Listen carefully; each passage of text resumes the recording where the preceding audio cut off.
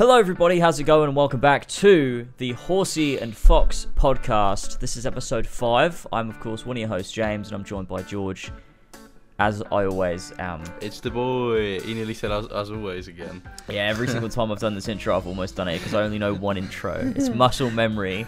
It just kicks in. It's like the only way to intro a fucking podcast. It's the one surviving remnant of as always. It will live on through the DNA of Horsey and Fox. Exactly.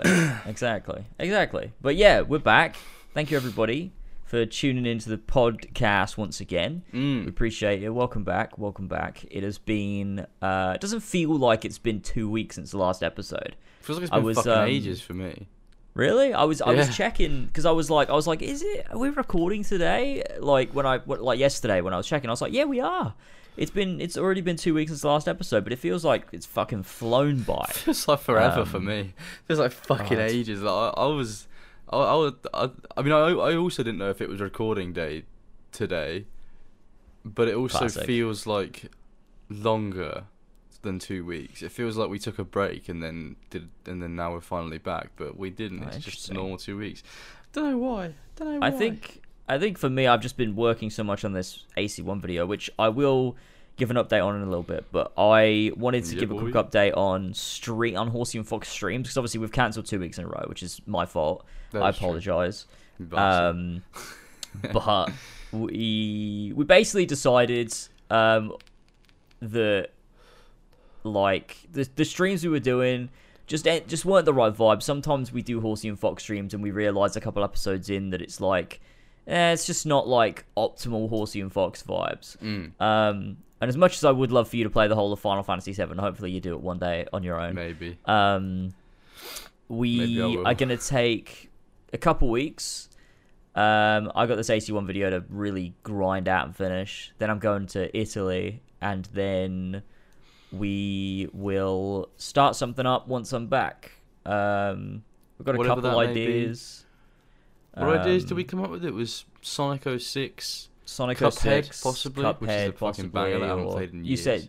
You said Dead Island, and Dead Island 2 is coming really out fun. on April 21st, so we could do Dead Island 2. Is Dead Island split screen? I don't think so. I could just like bring my Xbox round. We can do System Link. Oh god, what's System Link? You know, it's that thing that we never used to use, but you could always do it. Like, you could play local, you could play online, or you could play System Link, where you just like hook up Xboxes together, like, it's like a LAN party each other or something. Yeah, that'd be great. Yeah, that'd be fun. What other games did we have?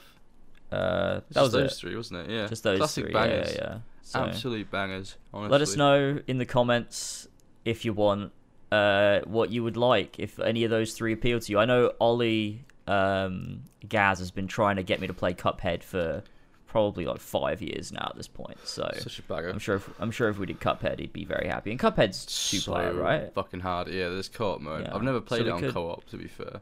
We could give that a go and see what that's like. That could be interesting. God, that's a game that I like barely was able to complete. Like, it's really fucking hard. Oh my god. That's ideal. Yeah, that'd be really fun. Oh my god, that'd be classic Horsey and Fox. Yeah, exactly. I think that would be exactly the right vibes. We need games that have good bosses. That's what we need. Yeah, they need to be hard and gameplay heavy, and that's a Horsey and Fox game. Honestly. Because Elden Ring at some point. Elden Ring could be cool. Yeah, maybe that'd be when I can replay it. We just do it on Horsey and Fox instead. Oh, that'd be so good. And then we try and beat the game. Go for like a weird build or something. Like not a typical build. That'd be kind of fun. But that'd be Horsey and Fox. I mean, you look at the best series we ever did was like the KH2 Data Battles, any of the KH games, and then the KH3 Remind was sick. Yeah, really good time. That was good stuff. We did it's very, very good. I mean, I hard think bosses. Before like Kingdom Hearts 4, it would be nice to replay them again. But I don't know if you're planning on streaming them on your own or anything like that. I am planning on doing like a Road to KH4. There you go. On Twitch, so that's there's fine. that. I'll probably just play them on my own. I do want to platinum the Kingdom Hearts games, which I know is ridiculously hard, but it's the challenge that entices me to want to do it. I'd love to have a full series plat for Kingdom Hearts. I think that'd be sick. That would be mental. Oh, man, that would actually be insane. I know a couple of people on the Discord, on Elva's Discord, and on the As Always Discord have been platinuming Kingdom Hearts, which is kind of mental. They've got like speedrun trophies and stuff, which are pretty lenient. Like but 10 hours or so. Yeah, it's not that bad, to be fair. If I just played Kingdom Hearts 1 on like easiest difficulty, I could probably bang that out super quickly. Yeah, it's pretty easy. But yeah, I mean, I'm looking forward to replaying Kingdom Hearts whenever I do it eventually, which will be whenever we get the release date of KH4. It's gonna be fun. It's been a while. I think I've not played through Kingdom Hearts like the whole series since before KH3 came out. No, neither have I. I don't think I've played through the entire series since before I played 0.2. Because I made sure to play all of the games and then play 0.2 last before Kingdom Hearts 3 came out, and then play KH3, then Remind, and I haven't played any of them since really, but the 2 times we tried to play Kingdom Hearts. Well, we did the randomizer, which I guess that was the last time I played Kingdom Hearts. Yeah, we did do the randomizer. And we did Kingdom Hearts 1 and got to. It always feels like whenever we replay a Kingdom Hearts game, we get to like the weakest world, and we're like, fucking, I can't be bothered anymore. So like we. Yeah, I don't know what happened with that KH1 series. We just stopped. Got bored. Yeah, which is weird because I mean, I think it's because we tried to stream for too long, and then we get to like a part that was just like too difficult for our exhausted minds to deal with, and then we just quit. It's weird because when we used to play it, like we would go for so long, and also so much of those streams would be us grinding as well. Yeah, like we'd spend like 3 hours just looping Traverse Town. It's fucking insane. I feel like we just don't have the mental fortitude for it anymore. Like it was mental. We just spent like it was 12 hours on a Saturday with like half the stream was just looping Traverse Town, getting to max level, and we got the ultimate weapon grind on KH1. Oh, God. Fucking insane. That took us. That was like a 12-hour stream of us just trying to do these things. There's that one mushroom guy in Deep Jungle. I knew you were gonna. Where you have to get like that certain amount of hits, and the only way of doing it is by like spamming Stopga or whatever, and then like casting Ragnarok. And just like spamming it as much as you possibly can, just to get that right amount of hits on him, so it'll give you the reward, so you can synthesize that person in the comments of KH1 stream that was like, "Oh, they're really going for the ultimate weapon. They don't know what they're in for, or whatever." We started fucking roasting the shit out of them. Like, what are you saying? We can't fucking do it. Trying to demoralize us from getting the ultimate weapon, and we fucking did it. To be fair, so fuck that guy. Yeah, we did do it, but it's so much easier in KH2 and KH3. Oh yeah, for sure. KH3 is still, it's not super easy. KH2 is very easy. I don't even remember how to do it in 3, to be honest. 3 is, well, it's similar to KH2. It's like a sort of a middle ground, but there's like some items. I think you have to get like a bunch of like Damascuses or something. Oh yeah, I forgot that was a material. From the asteroids with the going ship and stuff. Mm-hmm. There's a bunch of different like items, and you got to synthesize some bits and bobs and stuff, and it just sort of takes. It's a bit, you got to do the flans. I think it's a weird grind. I wonder how they're going to handle the grind and synthesis in Kingdom Hearts 4. Like, do you reckon they're going to keep it the same, or are they going to be like, nah, let's modernize this system? That's a good question. I have no idea. It's super outdated, like item synthesis. Like, what the fuck even is that? Like, I still don't even understand item synthesis, to be honest. I love item synthesis, and it's something that comes from Final Fantasy. I mean, I do also love it as well. It's fucking weird, but it's fun. It's good fun. I mean, I finished Final Fantasy 9 the other day, which is a great game. And that's the one with Vivi. There's the one with Vivi, and I like Vivi. Final Fantasy 9 is the first Final Fantasy game with item synthesis in it, Ooh. which was cool to see when I was like playing. I was like, oh, this is where it comes from in Kingdom Hearts. Are there Moogles that do it for you in Moogles Final Fantasy? Don't do it in 9, no. Boo! It's just Boo! That's not the best part about it. Yeah, the Moogle would be like Koopo, and he'd make you all this cool shit. There is a little like delivery, like a mail delivery system with Moogles in 9, where like you send letters, like you carry letters for Moogles every time you meet one. What do they want letters? What, quite fun. Who they got to send letters to? I don't know. Their correspondence. Most of the time they're just like, oh, what? you want to take a letter? All right, I'll write a letter, and you just like write something random and give it to you, and then you just give it to someone else. It's fucking weird. That's what I love Moogles. You cannot predict their next step. You never know what the Moogles are gonna do. But yeah, I mean KH4. I mean, who knows how they're gonna handle it? Because we're obviously, we've got Sora's in Quadratum. It's gonna be weird. How are they gonna handle the progression and the Keyblades and how are they even gonna handle the worlds? Like we don't really know what they're gonna do with it. It's like it's gonna be like no other Kingdom Hearts game we've seen before, man. KH4 is gonna be fucking brilliant. Yeah, it's gonna be Uncharted territory. It's gonna be Uncharted level. It's gonna be an Uncharted game. It's gonna be exactly like Uncharted. But no, it looks. I mean, everything we've seen, which isn't a lot, looks cool. But it's I just love the clip we got where Sora's running towards the dark side, and is just everyone else is running away, but Sora's sprinting head first into danger. It's just so fucking beautiful, and he spawns the Keyblade. He's got his little grapple hook. Yeah, it looks sick. Yeah. Oh. It's very cool. It's very cool, and it'll be interesting to see how they play that and where the story goes and all that. It's just gonna be interesting because it's gonna be so different. Yeah, because it's a new saga now, isn't it? Yeah, exactly. It's no longer a totally different storyline now. Saga, whatever the fuck it's called. Yeah, we're in the Lost Master arc, as they're calling it. So that's true. The Master of Masters gonna be dipping about, doing bits. Exactly. We've got Lucio and. Oh yeah, fucking Lucio, fucking hell, who's Zigbar? It's gonna be weird. I wonder if because you see them at the end of the trailer. They're in Quadratum too. I wonder standing if on the building. Zigbar or I guess Lucio, on top of some skyscraper. I wonder if Lucio will take his hood down and we'll get to see photorealistic Zigbar. That'd be quite fun. That'd be fucking mental. Because there's loads of memes that people make about what if Donald and Goofy come to Quadratum?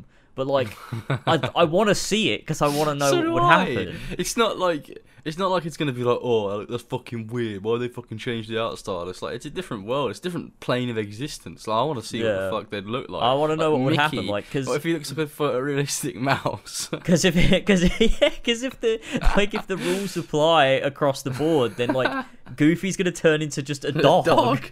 A fucking dog on all fours, or even better, he's standing up and he's got a shield. So would that happen? I don't fucking know. Maybe it'd be a middle ground where they look sort of more realistic and style. Because Sora doesn't exactly look like real life. He still looks like. Well, Sora. not exactly like real life. Yeah, but it's like a what real life would look like. Yeah. In anime, I guess. I don't know. Like a Final Fantasy VII sort of remake sort of. Yeah, like a Final Fantasy VII remake sort of look to it. Which I adore. I'm a big fan of it. Which could, I think, potentially they might do the Disney magic stops them from going weird, maybe, or something. And people in the real world what's fucking Mickey Mouse doing here from Disney? It'd be they know what Disney is.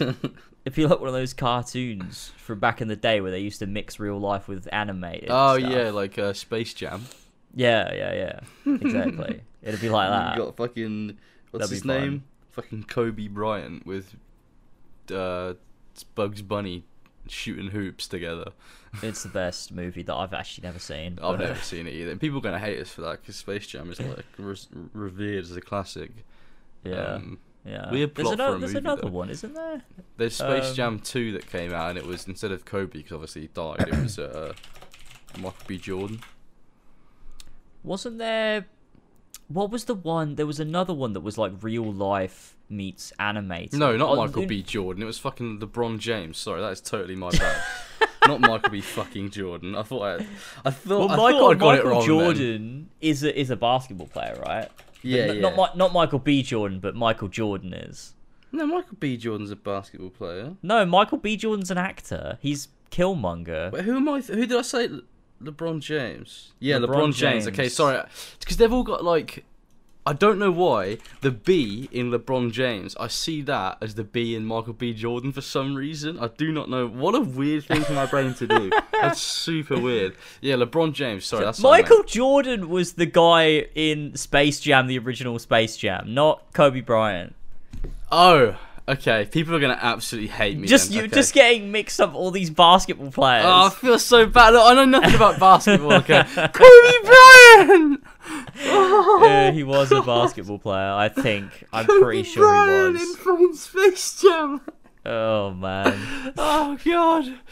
Oh, please don't roast me in the comments. Don't flame me if you're a basketball fan, not basketball player. I don't know what a basketball player we watching. Oh my god. Oh god, this Jesus is terrible. Christ. Worst segment ever. What was even the point of what we were talking about?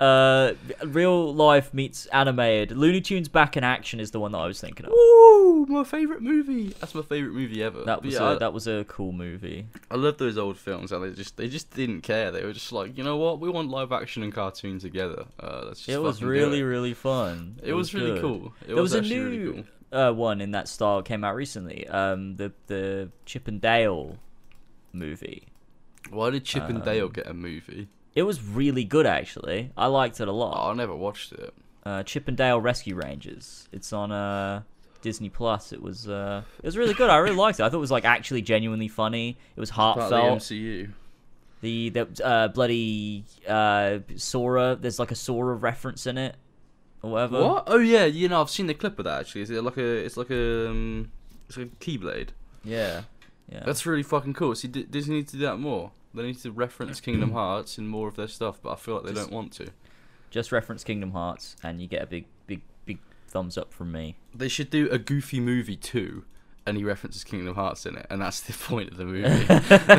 He just keeps referencing Kingdom Hearts, and that's the whole point. Like, there's not really a discernible plot. Yeah. He just keeps referencing his time with Sora, but like in ways that if you've not like played that Kingdom Hearts, time. you have no idea what he's Exactly. talking He's about. just talking about really nonsensical shit. like that's Max like is Organization 13. Max is like taking part. It's like he takes up boxing, and he's like taking part in a boxing tournament. He's like, I was in a tournament once. And then the fucking Olympus Coliseum music starts playing. Oh my god!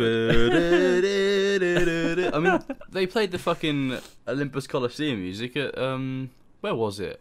The Olympics. Was that the Olympics in Japan? Yeah. It's fucking insane. Like when I saw that on Twitter, everyone was going crazy. That was such a great moment. That was cool. That was such very a good cool. clip. I loved it. They played good. Final Fantasy music as well at some point. Yeah, that's good. That's nice. I like that. That's a good fun. vibe. Yeah, for sure. Good old Japan. They know what they're doing. They do. They do know what they're doing. They definitely do. But yeah, so I said, so I've been working on this AC1 video. Yeah. And I want to give a bit of an update because it's coming along nicely. I've edited 2.5 hours currently. That's most of it then, right? It's about half, I think. Maybe just over half. It's gonna be 4 hours. Yeah, well, maybe more. I mean, the raw audio itself is 4 hours and 58 minutes. Oh, maybe it's gonna be 5 hours. So it God depends, damn. like, how many mistakes did I make, how much can I cut out, and then also how many like cutscenes do I use, which bulks up the time a bit. So Yeah, that's I'm not true. really sure, but I'm imagining it'll be somewhere between 4 hours 30 and 4 hours 40, maybe something like that. That Which 5 hour is- threshold is a dangerous place to be. You know, it's I feel like if it goes over 5 hours, I'm like, that's crazy as a length. But if it's under, like, if it's 4 hours something, I'm like, that's reasonable. Yeah. Ish. It's like, it's pretty reasonable. But for sure. yeah, it's been a long process, Mm. and I've been literally like, I started editing about 5 days ago, so I've been Jesus doing like Christ. 12-hour days of, I literally get up, edit, go to sleep, and Fucking then hell. do it again. Like, I've just been doing it like mental I can't do that. to try and get it finished. It's the reason I'm doing it is because I know if I don't get this video finished before I go away, it's gonna be so annoying because because I'm not gonna be able to relax properly, and also like you're in the flow of it. Like, I want it done so that I can just like have it done, get the video out, take a break, then come back refreshed and start something new. Like, you want to be able to start the Burning Shores instantly and not be hanging on AC1 like, Exactly, after your holiday and stuff. Yeah, for sure. Exactly. So it's taken me a bit, but I should have it done, I think, because I've got still a while. I think if I keep up the pace I'm at, I should get it finished by the 30th. It's not bad at all. It's only 4 days away. Yeah, pretty good. I mean, it's taken me 5 days to get to 2.5 hours. I mean, that's some good production. Like that is speedy. So I should be able to get the rest done in 5 days, and then it's for sure. You know, it's all sorted. But I think it's really good. Like I was talking to Mario last night, and he was like, you know, hopefully trying to get it done quick hasn't like you don't look back on it and wish you'd like taken longer or done something different. But I don't think I've cut any corners. I think it's no. It's turned out really well. Like it's turning out really good. I think that's why it's taking me like, because I'm editing like 12 hours every day. Like I could probably have it done by now if I cut some corners. But yeah. But you don't want to do that because then you'll watch the video back in a few months and you'll go, I wish I would have done that, put more effort into that bit, or paid more attention to the subtleties of editing in that bit, and it just annoys you a little bit. So it's good to not cut those corners. Yeah, exactly. It's all coming together well. I think I've done some like really nice little analysis in there, and I think it's just this video that's like, you know, it's all chronological and it works like my other AC retrospectives that are like going in order of the game from start to finish. But it's just like this really nice analysis of AC1 that like really just delves into like every aspect of why it's good and stuff. And there's you know, a nice amount of like jokes and little like lighthearted bits and on camera stuff and like little like digs at Valhalla and stuff, just so I can use my Valhalla footage that I have like hundreds of hours of. Oh god! So I had to delete all my Valhalla footage. Oh no, that's rough. I could never do that. I spent too long playing Valhalla to ever delete that Valhalla footage. There's hundreds of gigabytes. Yeah, it's a lot of footage. I could never get rid of it. It's all there, and I've also like kind of memorized where everything is that I need, because often like I need particular bits to like make points, which is either like the Asgard stuff or I don't know, like the London arc or something. Yeah. And like I know a roundabouts where it is to find in like my 35 recordings that I have or whatever. Fucking Christ. And it's like the London arc. I'm in the London arc. The classic fucking London arc. You got the best mates. I don't remember the dudes. There's two like dudes that are in oh yeah. London. I remember names. liking them. Yeah, no, I liked them as well, but shame the game. Don't remember them though. Cocky, I don't know their name. I don't know their names. Oh, that game is a distant memory to me. Yeah, it's weird. I mean, we said last podcast it's going to be 3 years this year since Valhalla came out. Fucking hell. Jesus, already. Mental. Crazy. Fucking crazy. That's really you know how crazy that is, because we are currently like 3 years away from Valhalla's release, but when Valhalla came out, it was 3 years since Origins came out. So this year it's 6 years since Origins came out, which, by the way, another crazy thing, that's the same distance between Assassin's Creed Brotherhood and the Empire days. Which is weird as well. Oh yeah, Brotherhood was 6 years old when we were doing Empire speculation. Origins is now 6 years old this year. Whew! Brotherhood was only 6 years old when we started doing fucking Empire speculation. That's actually fucked, because Brotherhood now is like, it is just a distant dream. Like it's 13 years old. It's mental. 13 years since Brotherhood. Weird. That's really weird. It's so weird, because I remember waiting for Brotherhood to come out. Yeah, same. I remember it. I remember the day it came out. Yeah, and I played up until the first Borgia Tower, and I was further in it than you were, and you were like, no spoilers. That was classic. To be fair, how the fuck did I not get further than the first Borgia? What was I doing? There's nothing to do until you must have been running about, like in Monteriggioni or something like that. Yeah, I guess so. I guess I really took my time. I must have once you start playing as Desmond, went out into Monteriggioni and wandered around and stuff. Yeah, that's true. And read all the emails, and I probably really took my time with it. That's true. It's taking everything. Whereas me, I was like, it's just Desmond shit. Go back to Enzio. All right. Classic. Oh, man. But yeah, I mean, in terms of your AC1 video, I think, to differentiate mine from yours, I'm gonna have to. I was thinking that I was gonna instead of it just being AC1, I was gonna do Bloodlines as well in sort of one video, so do two of them. Right. See, sort of make it like Altair's I have a bit of a plan for that. Mm-hmm. for Bloodlines. I don't want to spoil it. Well, I mean, no one really listens to this podcast. Well, they do. No one listens, not, you bastard. but I mean, like, not enough people that it would like ruin it for you know. It's not the same as like watches. announcing it on Twitter or something like that. But yeah, no. But I've basically got this. I've got like a companion video I'm working on for it, where I do the side games like Altair's Chronicles and Bloodlines. Altair's Chronicles as well. Yeah, I'm gonna do them both in one, and then I'm gonna release it. The idea is I want to get that done as well before I go, and then release it like the week after my AC1 video. Yeah. So it like they sort of come out back to back. But that's cool. That's a cool idea. But that'll be cool. But yeah, doing them in one video would be.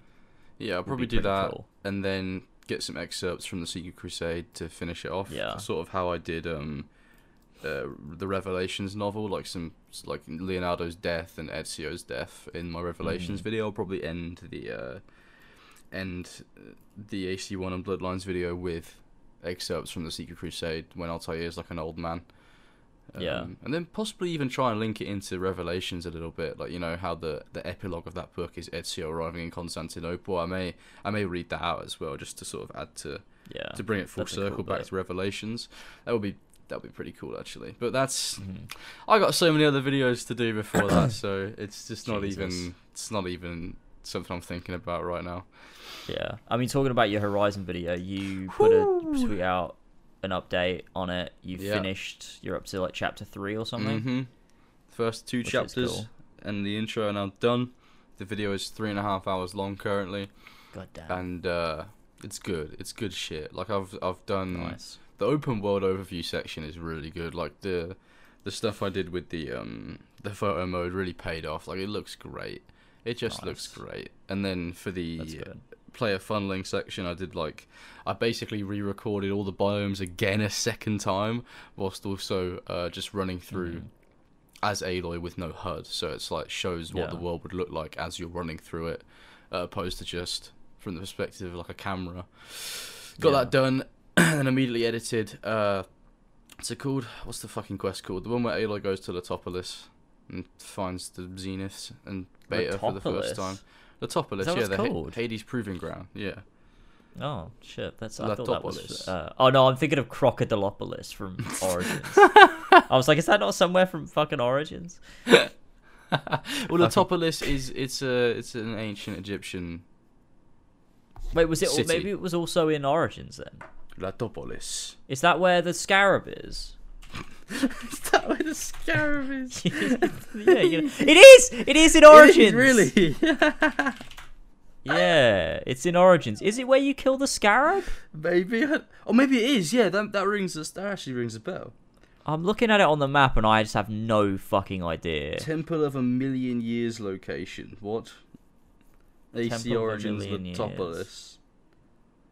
Oh, it's spelled different though. Sekhmet. It's spelled Letopolis and not Latopolis.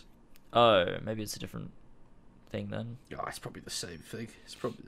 Yeah. Yeah, it was. The city was home to a cult dedicated to Sekhmet, to Egyptian Haka. goddess of what? Yeah, that guy, the dude where you find his son in Hidden Curse of the Pharaohs.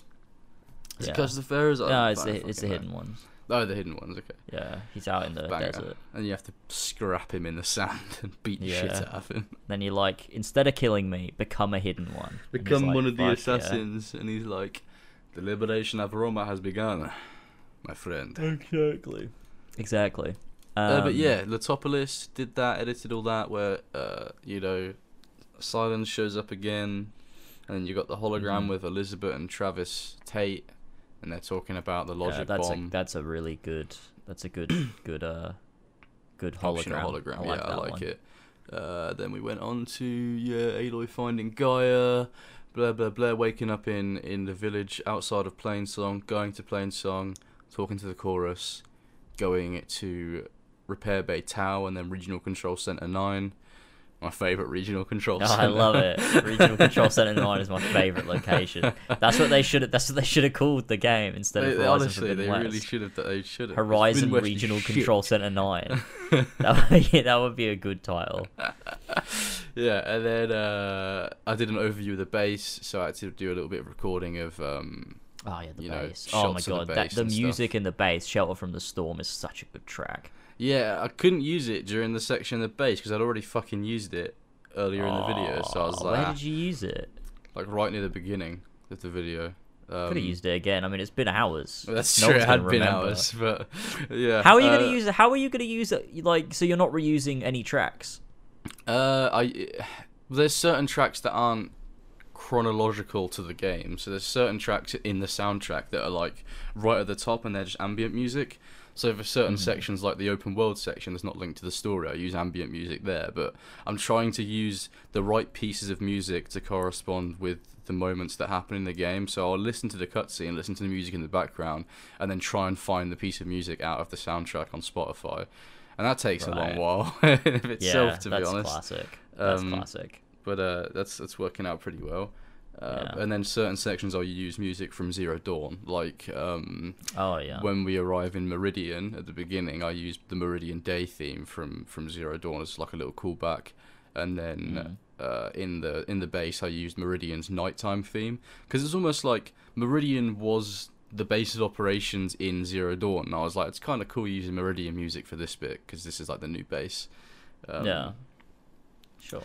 But yeah, so then doing tour of the base and stuff, talking about all the different areas and the lore behind the base and people that created it very briefly, and stuff like that. And then Gaia reboots. I picked some of the optional dialogue in that, not all of it because it's too much. It's like a half an hour conversation in my recording. Like I was genuinely sitting there for fucking half an hour listening to it. It's good. I fucking love that first bit of dialogue with Gaia and Aloy. Yeah, it's good.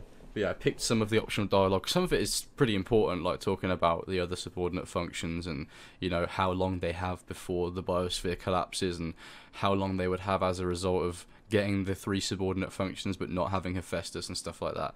And then that's it. That's the point I've got up to. Aloy is just about to leave the exit that's heading into the deserts, into the Still Sands or the Shining Wastes or whatever. And then heading to Memorial Grove to look for Ether, and that's where I'm at now. That's the last bit I got to. Yeah. Damn. So now it's like the big chunk of the game now. So I reckon by next weekend I'll be at the point where I'm talking about the game's side content, and I've just reclaimed all the subordinate functions by next week. So damn. The prospect of me getting it done before the DLC comes out, it is a possibility. It's a possibility. I can't imagine it. That's crazy. Although I think like I've definitely proven to myself in making this AC1 video that it is definitely possible. For sure. Like, because I'm like, well, I have, limited time to get this done, so I need to make sure I do it. And I'm like, well, I'm making progress. I am doing it. It's fucking soul destroying at times, but you sit there at your desk and you're like, I just want to go do something else and just give myself a break. I really, and you're like, really nope. would like to do anything else right now. I just like, God, especially when you do it like when I've been doing it like back to back. Excuse me, like back to back, like sleeping, then just getting up and editing. Like, I sit down and I look at my Sony Vegas timeline and I'm like, oh, yeah, do I really have to do this? It's that moment where you just like, fuck it now. It's like it won't happen unless I do it, and I have to be consciously thinking about it as well. Like, you can't just do it like subconsciously because it won't work. Exactly. Like, you have to actively do it, and it's like it's so draining. It is. It's fucked. But it's all worth it when the video's done. Yeah, it will. It will. Especially when like you finish a segment and then you watch it back and you're like, I nailed it. And you're like, fucking hell, I didn't realize it was that good. Yeah, and then it all just comes together really nice. Yeah. And everything is good and the flow is there and it's got good pacing and you're like, yeah, this is a great video. Yeah. It is all worth it in the long run. But yeah, there's that. So there's our updates. Soon we will have our videos out. And Indeed. you'll be able to watch a new Lasers video, a new Long and Fox video, and be like, "Wow, this is great." Good time.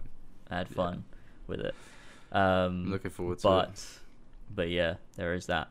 In other news, the other day I was on my YouTube recommended, and I started getting, because I'm using for the past like month since I put out my God of War Ragnarok video, I've not logged into my main channel because I don't want to read the comments. So I've been logged into my Lasers Rhymes channel. Lasers fucking Rhymes. And so I'm like subscribed to a bunch of like old channels because I don't use it, because like I'm subscribed to people that I would have been subscribed to. Like I get like my sub box is all just like the Yogscast and like Syndicate. And I clicked on a Syndicate video because I wanted to see, like, I got like a video recommended to me, and then I started getting to see what he was doing, and like he was just like playing Minecraft, and I was like, oh, this is the same. And then I got a video recommended to me a few days later, which was his round 115 video when he got to 115 on Kino, and I watched that and I was like, oh, this is classic. But then a few days later, not a few days later, it was the same day, I wanted to see what the records were, the world records for Nazi zombies, like Call of Duty zombies across the eras and the maps and stuff. And I was looking at the World at War ones, and I found which is crazy by the way, the world record for Shino Numa in World at War is 11,000. Which is fucking mental. Yeah, it's insane. But I went onto his channel and I went to like his most popular song. I was watching his videos, and he has a video on the history of like cheated world records in zombies. What, and Syndicate? The first one is Syndicate's 115 record. Yeah, isn't real. It's not legit.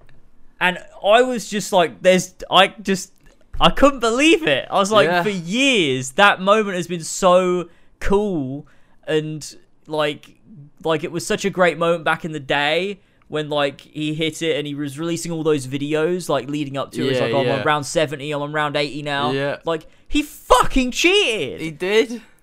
What the Kino's fuck? not a hard map to get to round 100 on. It's easy as fuck. You've got the Thunder Gun, you got traps, you can easily get to round 100 before like the reset. Yeah, I like don't know why you need to cheat that. Yeah, it's so weird. And it's like obvious stuff too. Like Quick Revive hadn't disappeared when he downed 3 times, or like the Olympia, like or the like the M14 or whatever. Like he hadn't picked it up off the wall, and stuff like that. And it's like that, or like what the fuck? At a certain point when the videos change in between rounds, he's playing as a different character. Yeah. He's got and monkey bombs in one, he doesn't have monkey bombs in the next one. It's like, dude, it's round 115. Like, people have made it to like insane rounds on Kino.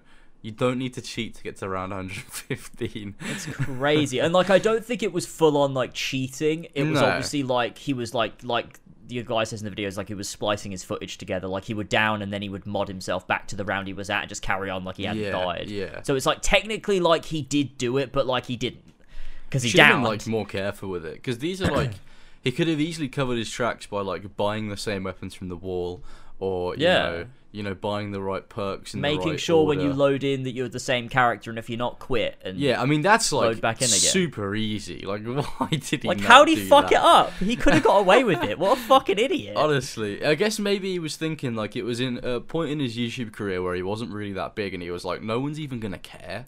I mean, he was. And then eventually, huge. Well, I guess, in it was in the terms biggest of that like he was. 2010 YouTube, or when it was, I guess he was pretty big. It was like, was it like 2011? Maybe from his perspective, though, he was just thinking, like, I'm just a guy, like, no one's even gonna care if one dude gets to around 115 on Kino. I don't know. I don't actually know. But the thing is as well, like, it's weird because he does have a history of just, like, lying when you think about it, because the whole CSGO Lotto thing. CSGO Lotto, yeah, for like, sure. It doesn't surprise me when you think about it. That actually, he lied about getting to round 115. Yeah. It makes sense. Yeah, it does. But it's such a shame because like I used to look up to Syndicate as like the big zombies guy. Like he was the not to say he's bad at zombies, because he definitely isn't. But like, I just thought he was the man, and he's just not. He's just a fucking strange little guy. Yeah, I'm sure he's weird, alright, like, but you know, it's just a bit weird to cheat your zombies run. Yeah, it's weird because he was a huge inspiration for me, like making videos. Like, I don't know whether I would have made videos in the same way or ended up in the same place if it weren't for watching Syndicate. Yeah. So it's weird when you then, like, you know, and he still stands by it as well. Like, he could look back on it now 10 years later and be like, yeah, I made it up. Like, I was dumb. Like, I was a dumb fucking teenager. Yeah, I did make it up. It was stupid. But he still stands by it. He's like, no, I still did it. It's fucking mental. It's like, weird. well, like, yeah, you've got you this. know, You had the skill to do it because I mean, you only modded yourself back into the. Like, you got to that round legitimately, downed. Well, I guess the downing it proves that you didn't have the skill. I guess. yeah. I mean, like, if you had infinite quick revives, yeah, you would have done it. Yeah. Like, but so could anyone if you had infinite quick revives, because even if you downed like every round, if you had infinite quick revives and you could always make it back to quick revive, anyone could do it. You'd be fine. Yeah, exactly. So that's why like, a lot of people you that do world records nowadays, they don't buy quick revives, so it's only one run. Like, you only get one life for the entire thing, just to prove that they've got the skill to get to high rounds without dying even once. Yeah. Zombies, like, speedrunning and world record stuff is really cool though. Like, I don't know if you've watched the videos about it, like how there's in each game there's like a reset timer, so you can leave your console on for a certain amount of time, but eventually the game will just reset and send you back to round one against your will. So the world record comes from trying to get to the highest round before the reset, and it gets so optimized that like it almost reaches a plateau where you can't go any further because it's like they've optimized it so well that you can't get higher than that before the reset. It's just really cool. That's really cool. The methods that people use to get to high rounds.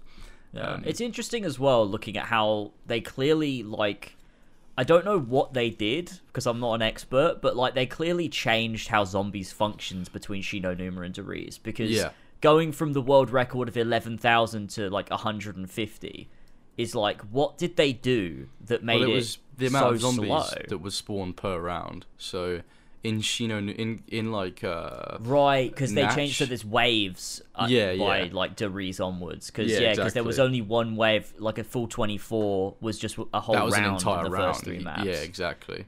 And that also takes into account like, you know, insta kill rounds and stuff that you get past, like, I don't know how many rounds in, like a few hundred rounds in, you get insta kill rounds, so the zombies would have the same amount of health as a round one zombie, so you could just whip out like a wall weapon and kill them all really quickly, and that would be a way to speed through that round and save yourself loads of time. And I think insta kill rounds, I don't think they're in Deriz either. Maybe they are, but I don't think they're in Deriz. So it's like Deriz. But you like, also see like the zombies get way stronger as well as you go on. Like, you can't kill them with anything but like one of the wonder weapons. Yeah, or like traps or something like that. Yeah. Yeah, and traps.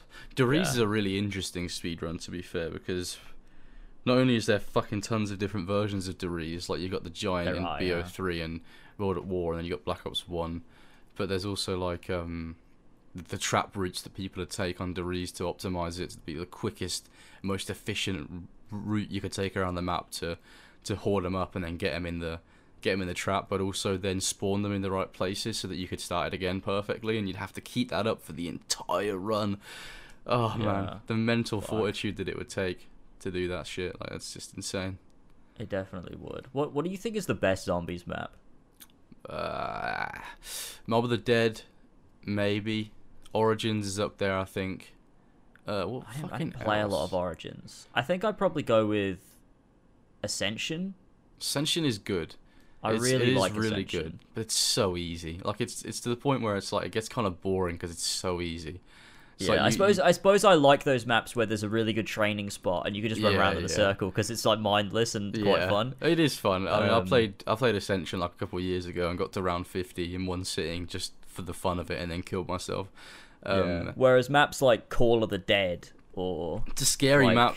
Shangri-La. Yeah, Shangri-La is still scary. I like the middle ground where it's like hard, but it's also like there's that classic zombies in there, and that's why I like Mob of the Dead and Origins so much. Mob of the Dead is good. Yeah, I like Mob of the Dead. Top tier. Oh, Shadows of Evil from Black Ops 3 as well is one of my favorites. I never played any of Black Ops 3 because I just stopped with Black Ops 2. Shadows of Evil is so fucking good. It's a lot of the Black Ops 3 maps are really good, like Der Eisendrache as well, with the elemental bows and stuff. It's set in like a castle. It's really fucking good. Black Ops 3 had some really good maps. I'm stuck in my ways. I like the classic maps. The idea of like, I don't like the gobblegums. Like, I don't fucking want any of that gobblegums were dumb. Gobblegums were shit. Because you'd get Perkaholic, which was where if you ate the gobblegum, it'd give you every perk in the game just immediately on round 1. And like Black Ops 3's sort of high round meta became like, if you didn't have Perkaholic, you're shit and you suck and you need Perkaholic. Yeah, I preferred the basic stuff. I feel like Black Ops 2, I just feel like Black Ops 2 pushed it far enough where I was like, there's a lot of cool stuff here, but it's not so crazy that like it's... And also, like, I don't know, from what I've seen of like Black Ops 3, like they introduced a lot more Easter egg elements into like the actual main components of the map. Yeah, it's less survival. Which I don't love. Like, I like the just sort of like it's just a survival, but like if you want to do the Easter egg, like it's the secret little thing that's hidden. Yeah. Whereas they made it like the main component of like Black Ops 3 in a lot of cases. Yeah, for sure. I mean, which was like with not like as great. Shadows of Evil and Horizon Drac, it's like you do the Easter egg stuff to get like, I don't know. In Shadows of Evil, you get the sword, which is like optional, entirely optional. To get the weapon, you just have to build it, sort of like the Sliquifier from Die Rise. Die Rise. I love Die Rise. Die Rise was good. I like Die Rise. That's one of my really highest rounds. liked that map. Buried that is really also fun. really good. Buried was a fucking classic. Buried was great. Classic derailing. Yeah. Derailing on Buried. That's still one of my highest zombies rounds. It's my highest Black Ops 2 zombies round. 64, so I think. That was so funny how we literally had all day. We just like sat there and you just like... Yeah. It was just camping on the side of a roof. It was the day before we went to America gravity gun thing. Yeah, it was, yeah. And we had, because I remember we were watching Syndicate's live stream at the same time. Yeah, we were doing the exact same playing thing. Zombies, just sitting on that ledge with that fucking gun. Yeah. What I don't know what happened. Boring way of playing. It's a terrible way of playing. Buried is another one of those maps that's like too easy, because it's like you get the time bomb where you can fucking activate it and go back to a previous round. You've got the paralyzer, which is infinite ammo, ridiculously overpowered. Vulture aid, which is like, you know, the thing where you could like stand in the green smoke and the zombies wouldn't come near you. You have all the different like traps, like the big like thundergun one that shoots out like thundergun beams and shit. You've got the trample steam and like the big blade that like cut zombies' heads. You can just sit in that little alleyway where Jug is and just be fine if you have a trap set up and you've got the paralyzer, and you don't have to worry about anything ever again. Ever. Yeah. And that's kind of like, it's fun when you're playing with mates, but I think maps do need to be like, that's why I like Black Ops 3 maps, because they're a little bit more, you have to run around the map. Like you can't just stay in one area. You have to go through other parts of the map if you want to get, you know, upgrades for your wonder weapon, or if you want to build the wonder weapon, or if you want to get one of the specialist weapons and stuff like that. I quite like that. But I do think they took it a little bit too far with like Black Ops 4, where Black Ops 4 Zombies is just this clusterfuck mess of shit, and it's just no longer what Zombies was. I don't think I've even seen Black Ops 4. I don't remember that game coming out. They tried to create a new zombie storyline, because Black Ops 3 was technically meant to be the end. And then halfway through they were like, oh shit, no one likes these new characters, and they found a way to retcon the zombie storyline back with the original, well not the original, but with the second, you know, the Origins group. Yeah. It's like the second group of original characters from a different timeline. They brought those back, and then Black Ops 4 then does actually end the story of zombies forever. And then they started up a new one in Cold War. Yeah. The Dark Ether story, where it's like in an alternate, like a parallel universe to the original Zombies, where Samantha from the original Zombies is now a grown woman, and she works for like the fucking military or some shit, and like there's like evil shit leaking into their universe, and it's weird because that's meant to be the good universe that they're in, that the original Zombies characters from the last universe like made sure that one was going to be safe, but it's not. There's zombies in this one as well, and it's from a new source. It's from a different evil source in the universe. It's not the Apothicons anymore. It's whatever the fuck it is. I don't even know the new story, but yeah, it's weird because the thing with zombies is they always had to one-up themselves, and you get to a point where it starts to become bad the more you one-up yourself. Like, it's like the same thing that happened with like Assassin's Creed. It's like it was really cool when it was this subtle like background thing, but it can't stay like that forever, or it's not satisfying. So you have to reveal things, but then when you reveal things, you need more questions. So you keep doing it over and over again, and then like if you don't just like end it and like conclude it, you just keep doing that forever until like it becomes stupid. Yeah, and it's like ridiculous. Like you look at like the Easter eggs and like Deriz compared to like the stuff you see in Black Ops 3 and 4. It's like, what the fuck happened? Although I will admit, I like the ending to the zombie storyline in Black Ops 4. As much as it's kind of dumb, I like the send-off for the characters, But didn't they end it like 3 times? They did. It's because I think they realized like the Black Ops 2 ending was like shit, and the community was like, "What the fuck? It's all in the head." Like that's the worst ending. That was Black Ops 1 though, wasn't it? That was the end of Moon.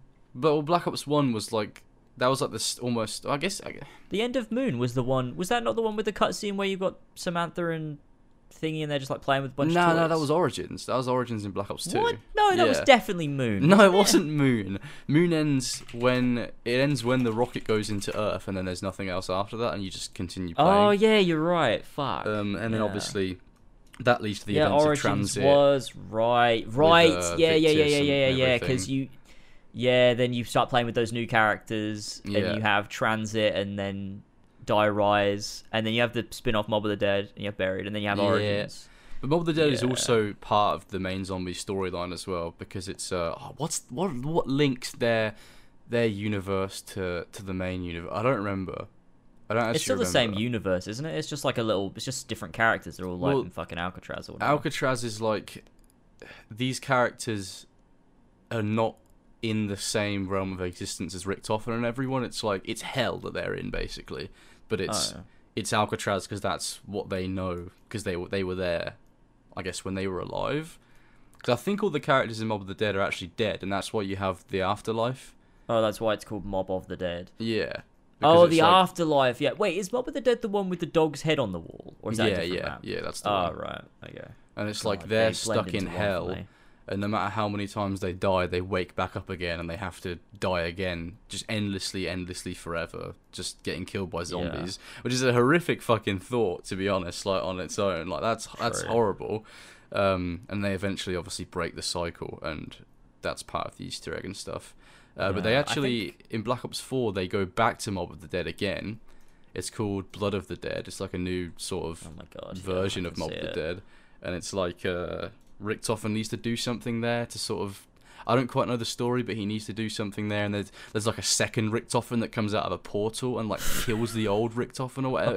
It's the zombie storyline is fucking mental. It's insane. Jesus Christ. I think Mob of the Dead was the last map I actually properly played, because I don't think I ever really played Buried or Origins. And then you missed out on Origins. 3. That's one of the best. Origins is one of the best. It was because I did play Origins, just not enough that I can look back on it and remember it. Yeah, like I remember, I'm sure I got one of the staffs once or something. That was I love the staffs so much. Like I remember playing with one of the staffs or whatever. Yeah, but Origins was cool. Weren't there like fucking Templars in that or something? Yeah, there was like old Templar zombies in it, because there was like the excavation site that was filled with 115 and stuff like that. Yeah, that was which was really cool. Yeah, like I think honestly, Black Ops 1 was my favorite. I think. Yeah, Black Ops 1 used to be my favorite, but honestly, I think Black Ops 2 is mine. It's just got such banger maps, and they all have so much to do on them. Black Ops 2. Yeah, I mean, I love Die Rise. I love Mob of the Dead. Yeah, and you got Buried and Origins. Buried or Origins. Nuketown was fine. And you got like Transit. Transit was a cool idea. It was like, I think as people have gotten older, they've sort of realised what Transit was meant to be, and have sort of given it like a little bit more lenience. Because I mean, it's a fun map. It's got a shitty wonder weapon, and like, it's got the fog. It was the jet gun. Oh yeah. And when you'd use it too much, it'd break, and you'd have to take all the parts back to a workbench. But you could only carry one part at a time. Oh, I remember. So it was like take the bus through the fog and stuff. Yeah, or run through it if you had stamina. But that was pretty annoying because the denizens would fucking grab your head. Yeah, I feel like I always played Town more than I played Transit. Yeah, so did I. Because Town was just like a classic, easy, like, and it had to pack a punch. Whereas Bus Depot and Farm didn't, did they? No, they didn't. But Transit used to scare me because the Avogadro was on it, and I didn't know how to deal with him. What was that? The electric guy. I don't fucking remember that. He's like made of electricity. Google the Avogadro. I think you'll recognise him. He's in Transit. How the fuck do you spell that? Avagad something. I don't know. Avogadro. Oh yeah, wait. Yeah, he'd spawn in like when you turn the power on. Oh yeah, I remember that. He comes back in Black Ops 4. They bring him back in one of the maps. It's a boss. It's fucking mental. But it's like set in a different timeline, or like it's set before Transit. Yeah, it's set before Transit, or the map. Yeah, something like that. Some mental shit. and there's like lore behind who it is and stuff, and like audio logs. And I can't deal with this. It's actually really cool. Like the story is actually really cool. I miss the days when you'd just be able to turn on a radio and listen to Eminem while running around the Pentagon. Those were the days. I mean, ever since the original DeRees, there was those audio logs from Rick Toffen, and when he would, when he was experimenting on zombies, and he was like sort of trying to find out, how they react to stuff and how people react to when 115 was introduced to their system or whatever and stuff like that. Like, the storyline has been there since. I mean, even Shino Numa, like with the dude that's hanging in Shino Numa. Yeah, he's like a significant character in the zombie storyline. Classic. He like comes back. Yeah, but that wasn't like that. Yeah, but they obviously retconned that. Oh well, yeah. Hey, well, do you reckon it's the guy that was hanging in Shino Numa? The zombie storyline it's like what they do with Star Wars. Like it was a background character in like Jabba's palace. It's Glub Shitto. He's back. Yeah, I mean the zombie storyline. It is they based on retcons. They brought back the Electric Man from Transit. I love it though. There's this video on YouTube that's like a comprehensive history of like the zombie storyline. It's like a retelling of the entire thing from before the events of World at War right until the very end when everything's fixed and the universe goes back to normal. And it's actually really fucking good. Like, as much as it's a mess, I love it because it's like zombies was always a mess, like an absolute fucking mess. And the fact that even towards the end they still just went balls deep with the fact that it was a fucking complete and utter mess, and they didn't try and make it more coherent. I almost respect Treyarch for that. Yeah, it's like a weird creepypasta storyline. Like that's what the zombie storyline is. Like, yeah, it's like a fan fiction. Yeah, it is. It's literally like a fan fiction, like fake Call of Duty like spin-off, but it's real. It's amazing.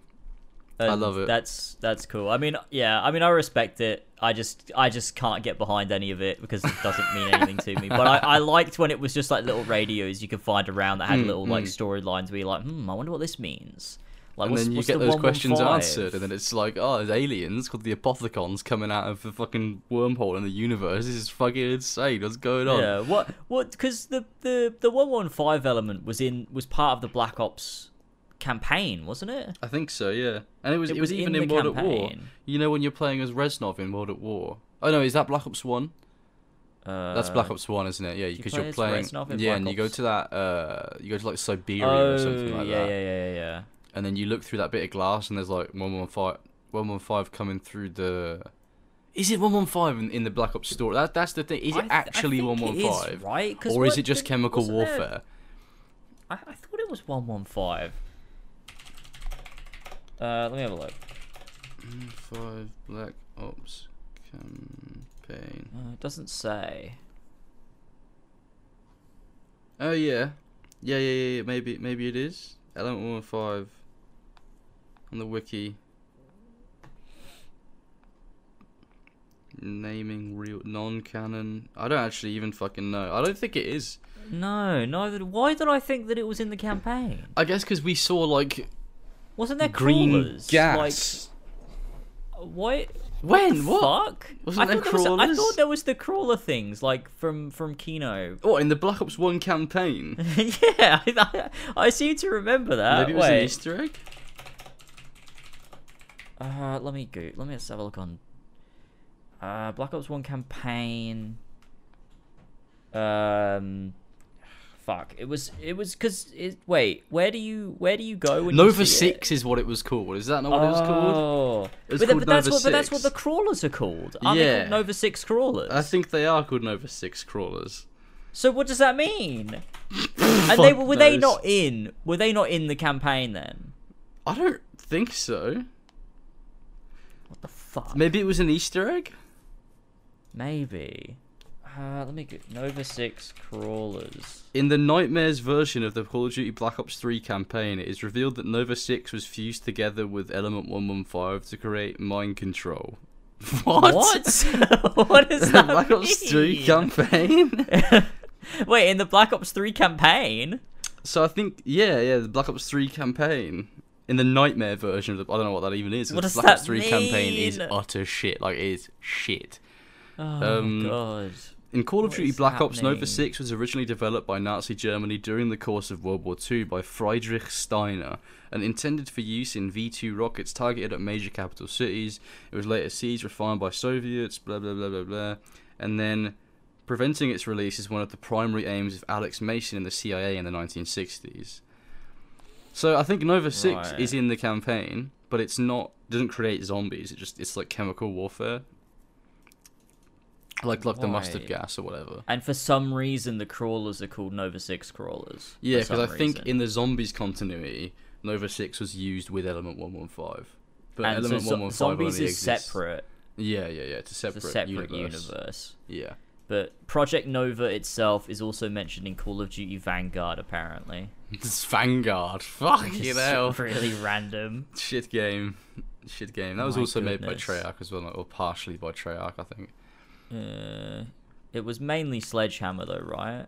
Yeah, I think so. Treyarch did the zombies. Yeah, they did. And they brought back a bunch of old maps, and it's shit. Fucking Vanguard. That game sucked cock. What was the most it was Modern Warfare 2, wasn't it? So is Yeah, Treyarch's game Treyarch doing something this year? This allegedly this year is going to be, they're going to release a game that's called like Call of Duty, and it's basically a platform for CoD for the next like decade or whatever. So it's basically like Halo Infinite. Yeah, but CoD will probably like do it well, like, or not like well, I don't but know if like they even will, because have you seen the state of Modern Warfare 2? Is it game bad? Sucks. Yeah, it sucks dick. They just don't add content to it, and they drip feed you shit. Like Season 2 had 2 multiplayer maps that released in it. One of them was Dome from Modern Warfare 3, and the other was a map that was in the Modern Warfare 2 beta already. And that's the only 2 maps that came out for Season 2. Shit. Yeah, they suck. That's rough, because Call of Duty went through that phase of like, oh, everyone loved it and it was great, and then it went through the phase of like everyone hated it and it's shit, and then Modern Warfare 2019 came out and everyone was like, yeah, let's go, COD's back, and then everyone started to hate it again. Well, yeah, it's because MW 2019 was like, it was really good. It was like, it felt like a really nice reboot for Modern Warfare. And then you had Cold War, and people were like, I'm not really feeling it, it's kind of shit. Then Vanguard, and people were like, this is absolute shit. And Modern Warfare 2 came out, and everyone was like, oh, maybe it's going to be like 2019. But they just actively at every stage just update the game to shit on people for some reason. That sucks. I don't know why. And they don't want to release content, and they're like, Warzone is in a state, and people are not happy with that for some reason. I don't really play Warzone. I don't even play Modern Warfare 2 anymore, to be honest. I'm just going to uninstall it because it's shit. I didn't even buy it. Yeah, I mean, the campaign's good. The campaign is good. But everything else sucks. I played Cold War. That was the last one that I played, and I thought it was fine. Oh yeah, that's got the campaign that's canon to Black Ops, isn't it? It's canon. Yeah, it's a sequel to Black Ops 1. That's really cool, actually. Also, it's in the same universe as Modern Warfare 2019. What? Yeah, because Zakayev's in it.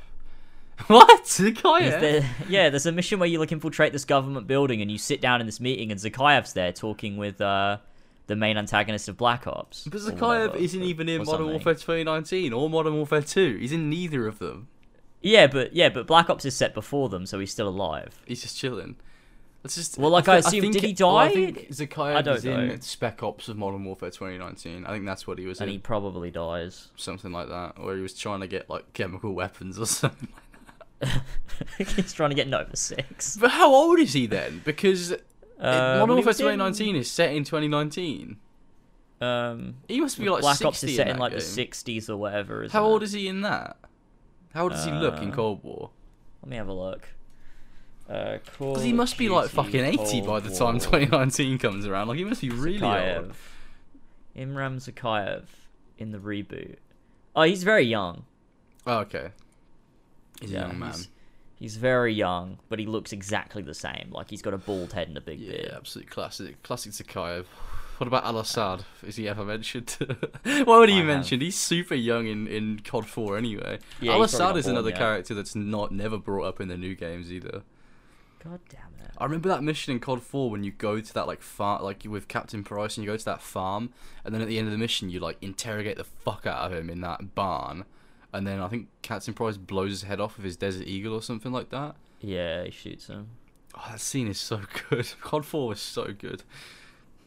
Oh man, God, that was a long COD section. Fucking hell, I've been talking for like half an hour about Call of Duty. It's Fucking my hell. favourite game. I love COD. I absolutely love COD. I'm a COD nut.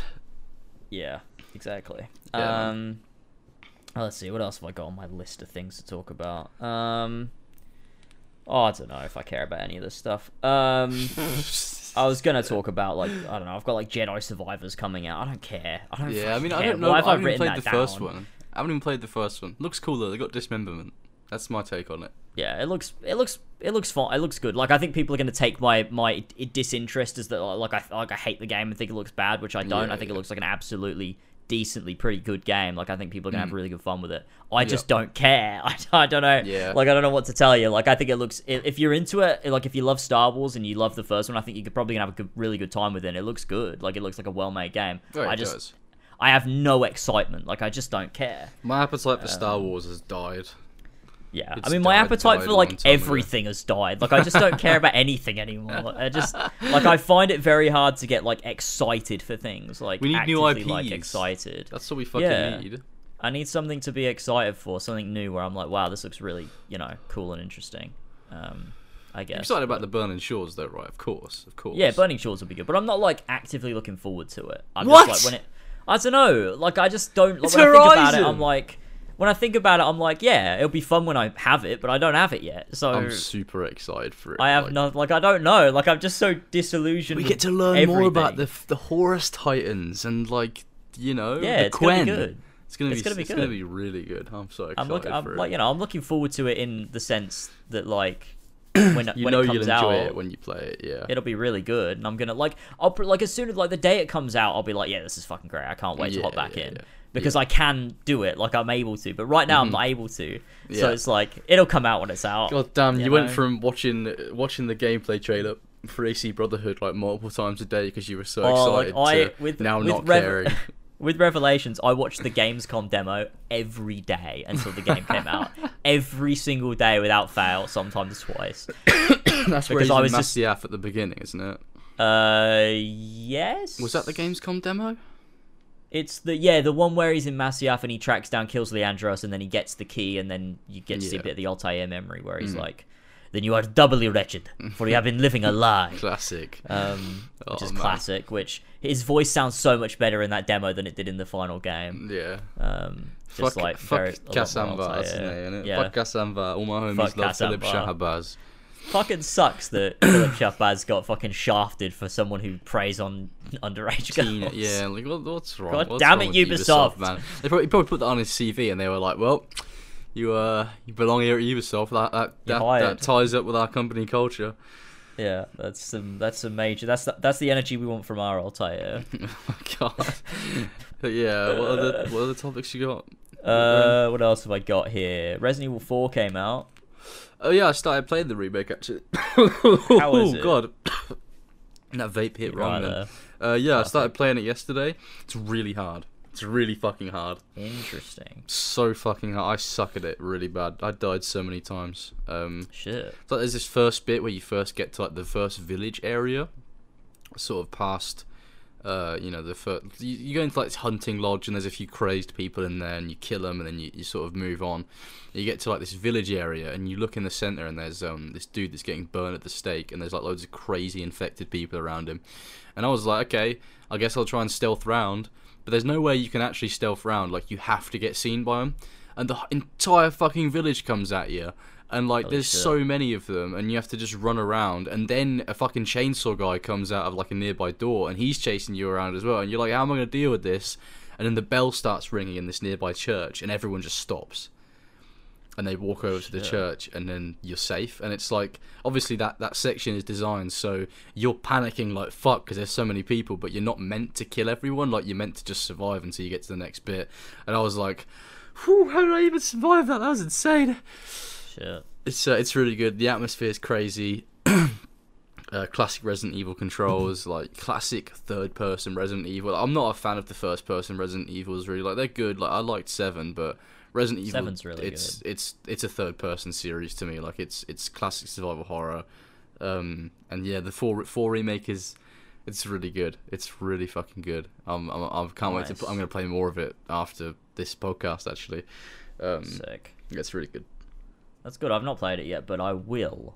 Yeah, for sure. Classic Leon being a camp guy with his one-liners and his big flourish kicks. I'm and looking stuff. forward to it. It's a classic game. It is. So I'm looking forward to giving it a go, and I'll stream it, but depends when I've obviously got this video to work on and go away. But in a couple weeks, I'll get down to business and start. If you're not already like balls deep in Burning Shores, of course. True, that's also true. That will be a thing, but hopefully I'll find time and play some Resident Evil 4 because I've had lots of people ask me like, "Oh, you're gonna stream it? When are you streaming it?" So I don't know. I will. To get Alpha in there so you can both be scared. And exactly. Go, we always. I don't like the jump scares. we always do Resident Evils together, and we've done 2 remake, and we've done 3 remake, and we've done 7 and 8. So doing 4 will be fun. I reckon you guys will enjoy it. And I've liked them all so far. 3 and 8 were probably the weakest. 8 was probably definitely the weakest of them all. Yeah. That game. Well, 8 just doesn't seem very scary. No, it's not. The stuff with the vampires is like when you go into the castle and stuff. That's scary and that's really good. The rest is just not though. Like after that, the game just decides not to do any horror for some reason. Yeah. Like it's just this action game where like you've got all these set pieces and stuff and boss fights. And then like there's a whole fucking linear segment where you're playing as Chris Redfield and you've got like a machine gun with like tons of ammo and you've got like all these grenades and stuff and you're just like running through this area just like mowing down these zombies and I'm like, what the fuck is going on? I mean, Chris Redfield is big Chad, to be fair. Was that bit first person as well? Yeah. See, I don't like the first person. I don't like it. I like in a survival horror game. I like seeing the character that I'm playing as and their reactions to stuff that's happening to them. Like, didn't they release a third-person mode for Resident Evil Village? Well, yeah, but it's like a mod, isn't it? No, I think it's real. Oh, really? Yeah. That's pretty fucking cool. Third person. Yeah. You can get to see Ethan Winter's face. I wonder if you do, or whether it's just always behind him and you never get to see his face. I thought that was the point of his character. Like he was almost like a self-insert, sort of, in a way. Sort of. It's like you don't really know what he looks like, but yeah, all the cutscenes are still in first person. Okay. And then it goes back to third person after the cutscene. Okay, so how the fuck does Ethan end up in the castle with all the vampires after after the events of Resident Evil 7? Like, so would you not just be like, nah, I'm just going home? So his wife is shot. Yeah. Through like he's in his house and his wife's just like sniped, I think. Mm-hmm. And then someone comes and like steals your baby or something. Oh, okay. That's like, pretty. Or you're being transported, like Chris Redfield's like, right, come with me, we're gonna get you to safety, and you're being transported, and then your like transport is attacked, and someone steals your baby, and then you have to go find your baby, and it's like because your baby is like, because like within Resident Evil 7 or whatever, like they established like the baby is like contains certain genetics or something. I don't remember. Baby. I don't remember this story at all. Well, there's all sorts of viruses and stuff in the Resident Evil universe, isn't there? So there's probably a fucking new one. It's like the baby's got fucking like, super AIDS and you need to save it. The baby has something. Like there's something, like whether the baby was injected with it or something, or because Rose. Wait, no, not Rose. Fucking Rose is the baby. Mia, because Mia was infected by the virus in Resident Evil 7, and then you like cure her or whatever. The baby still has like something going on with it because of like the infection that Mia had or something, I think. Yeah. And like they want it, so like they steal it, and then you've got to get your baby back. And the vampires are part of that, and like you go to the castle, and then there's like four different people that like are all across this map, and you have to like go to each location to get a particular like key to put it in this thing in the middle Classic of the map. Resident Evil, get a key. Do the keys each have a weird insignia on them, and you're like, oh, what does this mean? Yeah. Classic like Resident Evil. On them. Yeah, exactly. Oh, there is another bit actually. So the castle's scary. Yeah. And then there's also this old house with this doll in it. that comes to life and like haunts the house. That's fucking scary. That bit is the scariest part of the game. That's proper supernatural. That's fucking weird. It's pretty short. It's like maybe half an hour. Yeah. But that's scary. Like that whole bit, like, and there's all these little puzzles, like intricate puzzles around this house. It's like a small little house, but you got all these little puzzles, secret passages, and like keys and like things that you combine together and stuff. Like, it's very classic Resident Evil in that sense. And there's also a bit where when you go into like the basement of this house or whatever, there's like a giant fetus that's like chasing you and trying to eat you. Big da baby. So there's that. And that's good, but everything after that's like all action oriented and stuff. And you got Chris Redfield gunning people down and with the machine gun. It's pretty much you're wearing like night vision goggles and stuff. Fucking hell. You got like body armor on. It's weird. It's really Chris Redfield is quite a militarized man, isn't he? He loves that shit. He definitely is. And I think the final boss was pretty good. Like overall, it was like a 6 out of 10. Like pretty good. Yeah, like decent, pretty mid. But yeah. I'll probably play it at some point still, though. Yeah, I mean, there's definitely fun to be had. What was the other thing? Oh, yeah. The other thing was the Final Fantasy 16 PAX panel happened. Oh, okay. Which was cool. I've not watched the whole panel yet, but Jazz did put up a nice little tweet thread. I'll send it over here so you can have a little scroll if you want. I've seen some of the gameplay, like petting the dog's head. Yeah, you can pet Torgal. Is that his name? Yeah, I think so. Yeah, he looks like a cool little sweet guy. So there's that, and they've released like a bunch of gameplay of like exploration where you can see Clive like walking through like little markets and stuff. Is that the main character's name? Ever. Fucking Clive. What? Clive, yeah, that's his name. Yeah. Clive, Red something. Clive Redfield. That's his name. It's Chris Redfield's brother. Name is. Combat looks really cool. Yeah, it looks very good. I think it's the same guy who the combat director or whatever is the same guy who directed the combat on Devil May Cry 5. Oh, mate. You know it's going to be fucking insane then. Oh, there's a chocobo. Little baby chocobo. Yeah, you got chocobos you can ride. Clive Rossfield is his name. Clive Rossfield. So there actually is a field in there. It's literally nearly Redfield. The world map. The design of the map. Oh, the screen. Yeah, that map screen looks really cool.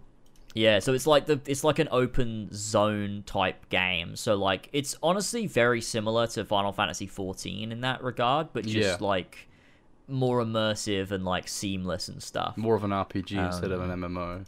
Yeah, so you've got like this open area that you can go around, pick up quests, do like I guess probably like side dungeons, get some loot and stuff. And then you've got a bunch of different regions in the game rather than it being one big interconnected open world. Yeah, which I think is quite good because it allows them to have some more like curated stuff. This looks really good. Handcrafted levels, and you've got we were talking earlier about synthesis. Like there's a whole synthesis like crafting system in this game where you get like items and stuff, and you synthesize better weapons and accessories and gear and stuff. Yeah, I'm looking forward to 16. Cool. It looks like it's shaping up to be really good. Yeah, it looks really interesting. There's lots of nice things.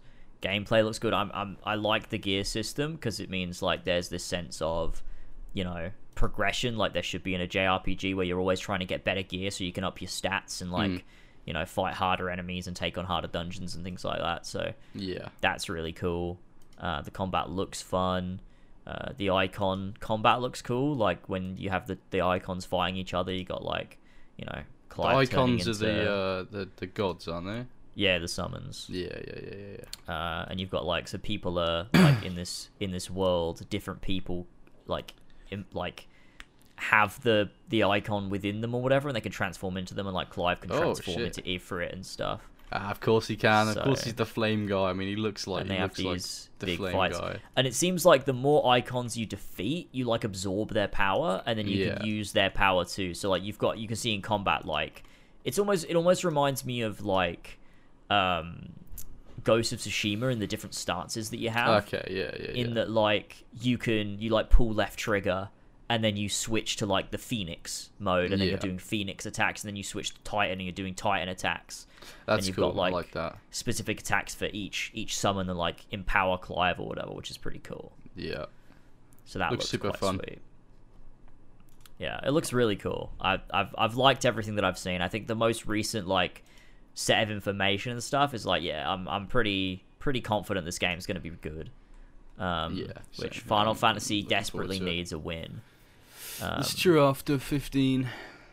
Yeah, I mean they've not had like a game that is like really critically acclaimed since, other than 14, since 10 I think was the last Final Fantasy game that was like, really?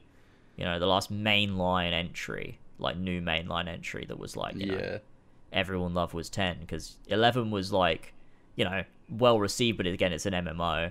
Then you got 12, which was like, you know, fine. I don't think people really talk about it. It was a never an 11. 13. And yeah, 11 was an MMO. Oh yeah, okay. I thought you said 10 for some reason. No, yeah, 10 was 10 was just a regular normal game, but yeah, you obviously had 11 an MMO, 12 people don't really talk about it. It was like fine, I think, and then 13 people hate, and 15 was like very divisive. Yeah, obviously, I mean, I think 15 has some great stuff in there, but it's like, it's not what it should have been, I don't think. No, it's quite shallow, I think, compared to like what maybe it could have been. Yeah, like, I like the characters and the world's pretty interesting and stuff, but like, it's not really a Final Fantasy game, and the combat is shit, like, just utter shit. I hate it. Yeah, it sucks. That really sucks. Which was, rough to move from turn-based to real-time, and you make like the most boring real-time combat system ever. It's so bad, just holding B and then holding fucking X or I guess circle and square. It's fucking shit. So dumb. But the combat system looks good in 16. It looks like they've really gone in a cool direction with it. You got some cool dungeons. Exploration looks good. Environments are really nice. It looks really good. Like, it looks like, because obviously it's a PS5 game. Like, it's not coming out on PS4, so they've really been able to like push the graphical like fidelity of it and stuff. It just looks really, really nice when you see like, you know, the really high resolution footage and everything. That's what we love to fucking see. 16's gonna be great. Cool. So that's cool. That is cool. And that is all of the news topics that I had. That's our roundup of news for today. Indeed. Do you have any recommended? I actually don't. I forgot. You don't? I've been sort of editing so much this week. I don't believe it. To look for one, but we do have dreams. We have dreams. Okay, that's fine. As long as we have something. There are dreams in the comment section of the Last Aussie and Fox podcast. Okay, amazing. Video. Amazing. Let me get them up.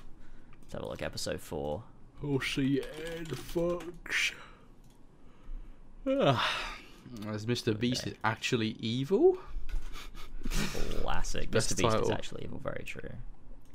Best title for a bloody video ever. 1 sec, sorry.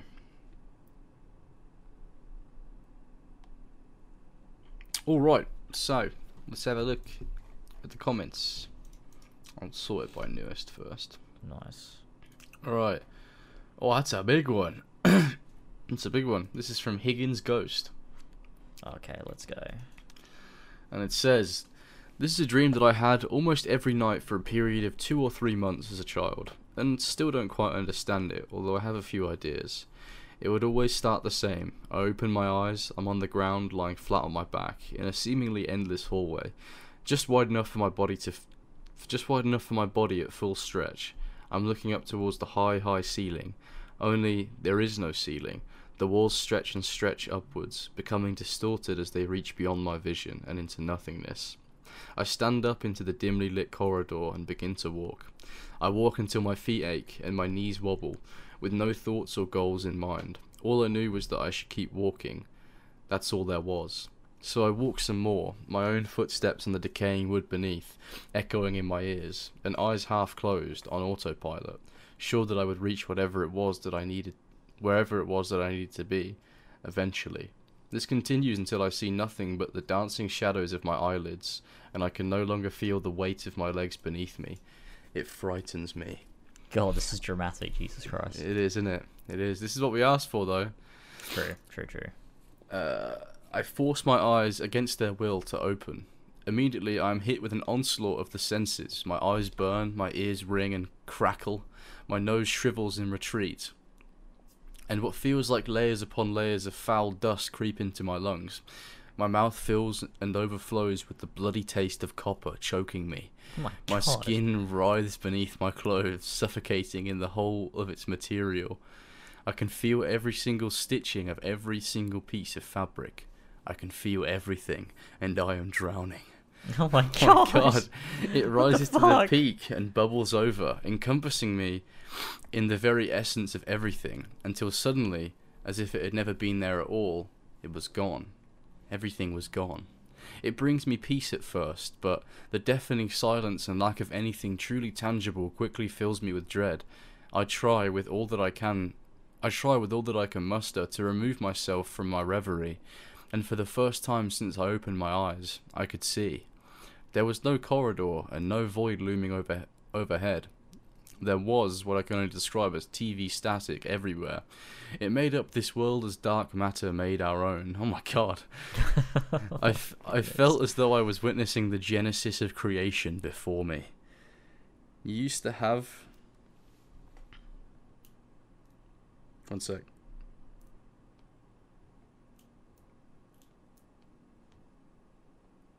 I feel like I'm experiencing this dream. Sorry, now. I had to reply to a little message there. It's okay. What was it? It brings peace at first. There's no I was witnessing the genesis of creation before me. I pinched myself, sure that I was dreaming, and sure that I had had enough. I pinched myself, or I thought I did, but I had no recollection of the pain. My eyes fell upon my hands as the skin of one pinned between the fingers of the other, and I was puzzled. What does that mean? My eyes fell upon my hands as the skin of one pinned between the fingers of the other. I was puzzled. Yeah. So what, your hands were sticking together? I could see what I was doing, but I couldn't feel it. Maybe I wasn't doing it hard enough, I thought. I slapped the back of my left hand with the palm of my right. Nothing. I balled my fist, squeezing, nails digging into my skin, near drawing blood. Nothing. I punched my hand. Nothing. I tried again and again and again. Nothing.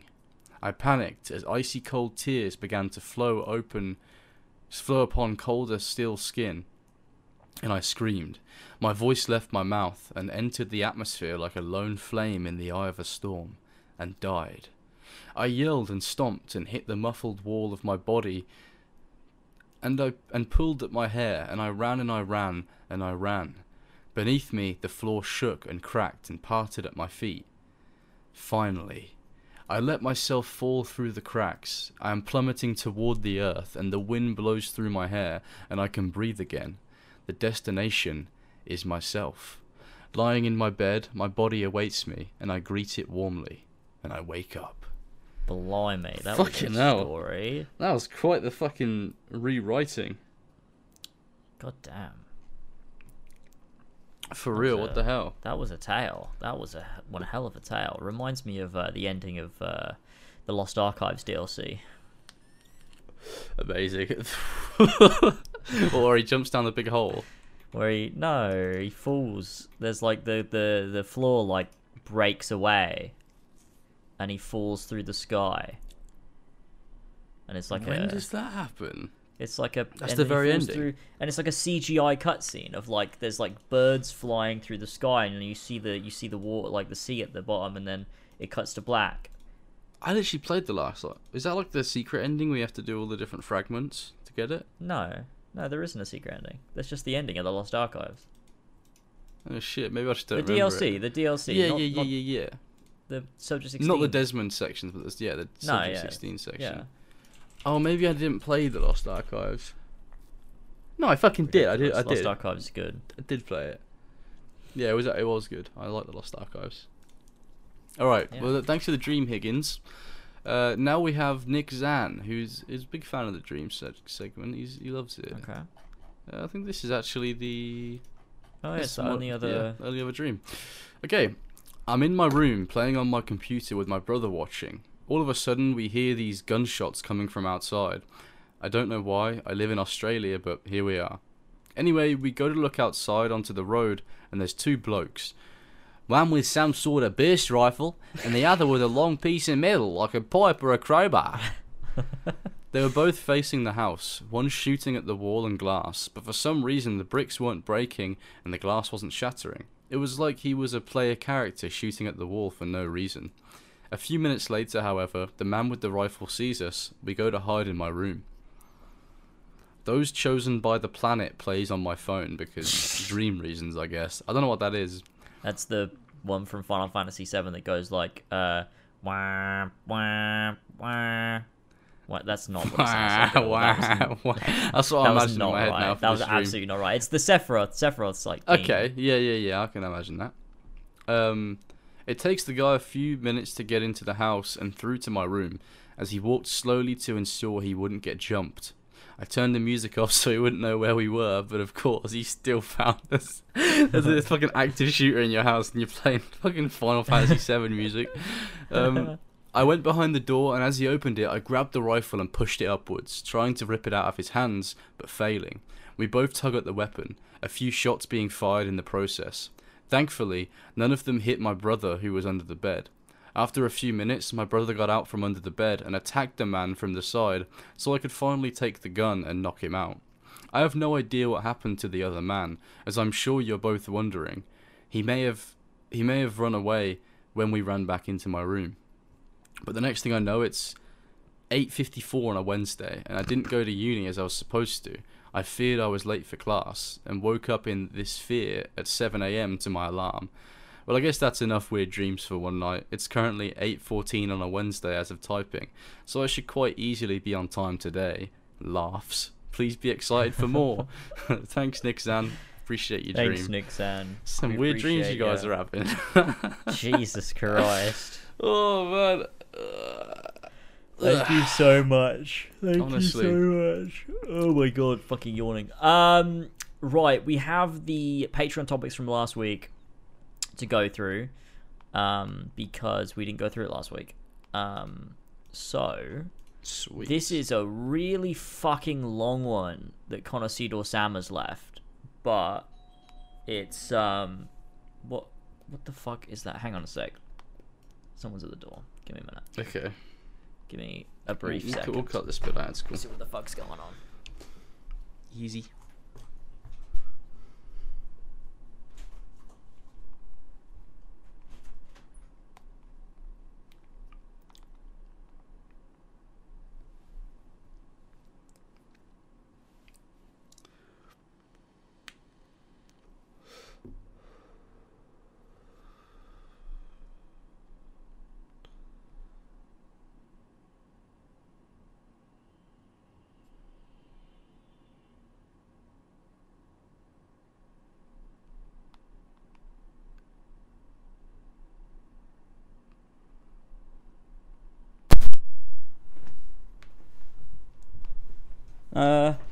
Hello. How's it going? It was just an Amazon delivery, but then they just put it through the letterbox anyway, so I don't know why they knocked the door at all. If it could just fit through the letterbox, but that's fine.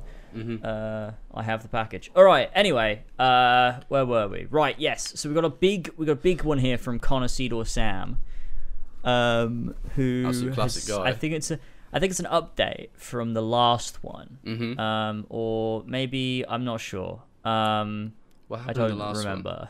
I don't know. I'm gonna read this and I'm gonna see if he clarifies. Right. Okay. He says, "Hey lads, hope you're doing well. James and also Will Jones' topic last time reminded me of a weird experience I had on Instagram too. I want to clarify before I get into this that my game is truly immaculate, and yes, if anyone needs tips, feel free to ask."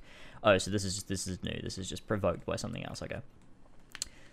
So I get many DMs on Instagram from random hot single women in my area. Not to flex, but it happens quite often. I don't usually answer because 2 miles is too close. That'd be too easy. I like working for my cat emoji.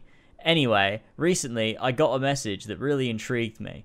And he sent the whole it's very long. Hang on. I'm gonna copy paste it. Okay. Into chat. And we can just... There you go. There it is. Oh my fucking god. Okay. Let's see. Okay, hang on. So he has I can't really tell like what he's done here, because he's right. So Donald Smith wants to send you a message. I open it up and read. Hello, I see your profile and I like what I see. I would like to have you as a friend. Send me pictures of your feet and receive weekly allowance of $1,000, no strings attached. I'm a foot fetish. I like to see pictures of feet. Are you interested? I was absolutely shocked. No one ever wants to be my friend. I go onto Donald's profile and it reads, Donald Smith, Texas. And then I guess it's a flag. 4'1". Foot fetish. 41... What? Inches? 41 inches. What does that mean? Maybe he's got it wrong. Maybe it's like 4'1". Yeah, I was gonna say that's how tall he is. Like, what is it? Yeah, it's 41 inches tall. I'm 41 inches tall.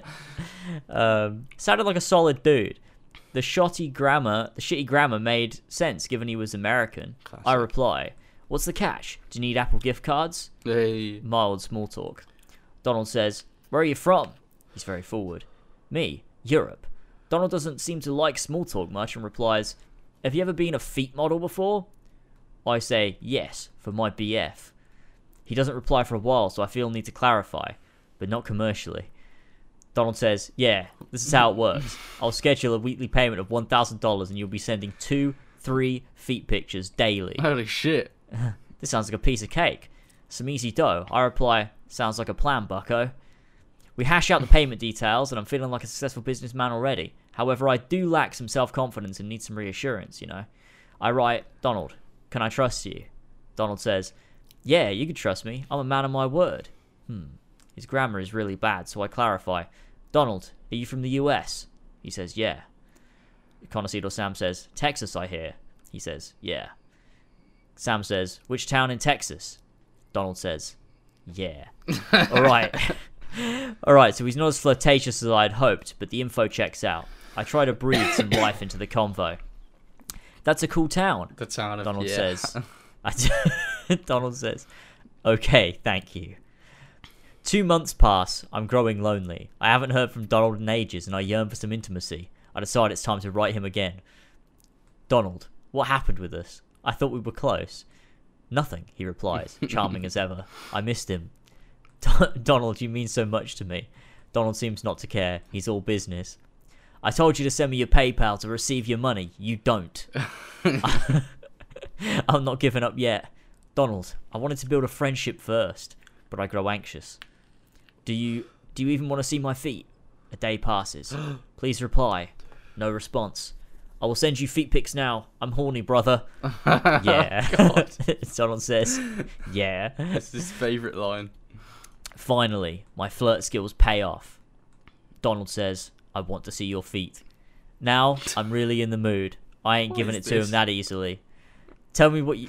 tell me like you want it. Dirty talk to me, Donald. This is horrible. No response. Meow. I send him this picture of plushy, hairy, Bigfoot house shoes. Should I wear these in the pics? No. He really knows how to kill the mood. Donald. Donald, I thought you were kinky. How am I going to get in the mood? I don't know, says Donald. What is this? That's the last message I received from my dear Donald. I miss him dearly, but I'm afraid I'll get hurt again.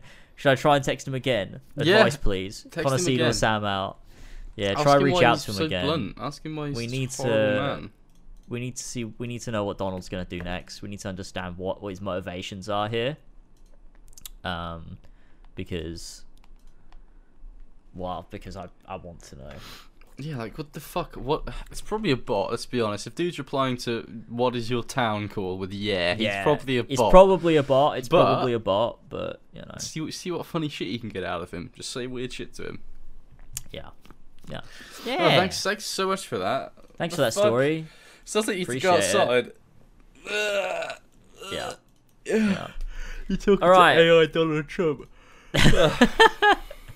Imagine it's Donald Trump. It is. Next up, we go on from James and also Earl Jones. He says, "Right, boys and gamers, just dropping the Instagram of the crazy Christian fella I met. His account's private, but I'm pretty sure he'll let you in as he wants the attention. It would be funny if you guys can maybe drop him a message to see what outlandish shit he comes out with. Yours faithfully, James and also Earl Jones." This was from James and also Earl Jones' last topic. There's the link. Let me check. what he said. I don't even remember this. I do vaguely remember the last. It's not topic. private. It's also not private either. Doing an escape room mate's birthday. We order food and we're waiting. Turns to Frankie and started asking us about our views on Andrew Tate. Now, me and my friends all started looked at each other and smiled awkwardly. This obscure teenager then went on to ask us about Christ and if we were true Christians. I remember it. Yeah, I remember it. Yeah. Now. And then he was spamming religious TikTok edits, Homelander edits, and pro-white Christian supremacy quotes next to pictures of zombies characters. Listen to this shit. Okay, I can't find one of the zombies characters. I can't find any. But why is it? Yeah, me neither. No, I don't want to fucking. Just let me look at the account. I don't want to have to sign in. Fuck's sake. Okay, here's one that sounds pretty funny. This is one of his posts. But know this: that in the last days, perilous times will come. For men will be lovers of themselves, lovers of money, boasters, proud, blasphemers, disobedient to parents, unthankful, unholy, unloving, unforgiving, slanderers, without self-control, brutal despisers of good, traitors, headstrong, haughty, lovers of pleasure rather than lovers of God, having a form of godliness but denying its power. That's mental illness right there. Jesus Christ, that is one hell of a... But I tell you that anyone who looks at a woman to lust after has already committed adultery with her in his heart. What? What does that mean? Brothers and sisters, as an example of patience in the face of suffering, take the prophets who spoke in the name of the Lord. As you know, we count that as blessed those who have persevered. You have heard of Job's perseverance, and have seen what the Lord finally brought about. The Lord is full of compassion and mercy. Well, Job is the story of that dude that had to kill his son, and God was like, nah, just joking. Classic Job. Good old scripture. This is insane. But where's the zombies characters? Yeah, I can't find the zombies characters. You're disappointed. I found some posts of the Joker. Oh, that's just as good. Which was a decent way down. Where was it? Hang on, I was just scrolling so I can find the zombies characters. Fuck, where was it? I can't even find it now. There's one of Elon Musk wearing a suit of armor. Where the fuck is it? Where's Elon Musk wearing a suit of armor? Jesus Christ. Where the fuck is this Joker post? I did find it. It was right there. Am I going fucking insane? It's the Mandela, it's the Joker effect. Where the fuck is it? It was the Joker. It was Heath Ledger's Joker. Where is it gone? He's trying to bait you. He's literally done me in it. What the fuck is going on? No. What? Hang on, I gotta scroll back to the top again and go back down. Big time baited you. Where the fuck is it? Come on. And I can't scroll past down a certain point, so I can't look myself. Because I'm not logged into Instagram on my computer. Because who the fuck uses Instagram on desktop? I'm signed in. I don't know why, though.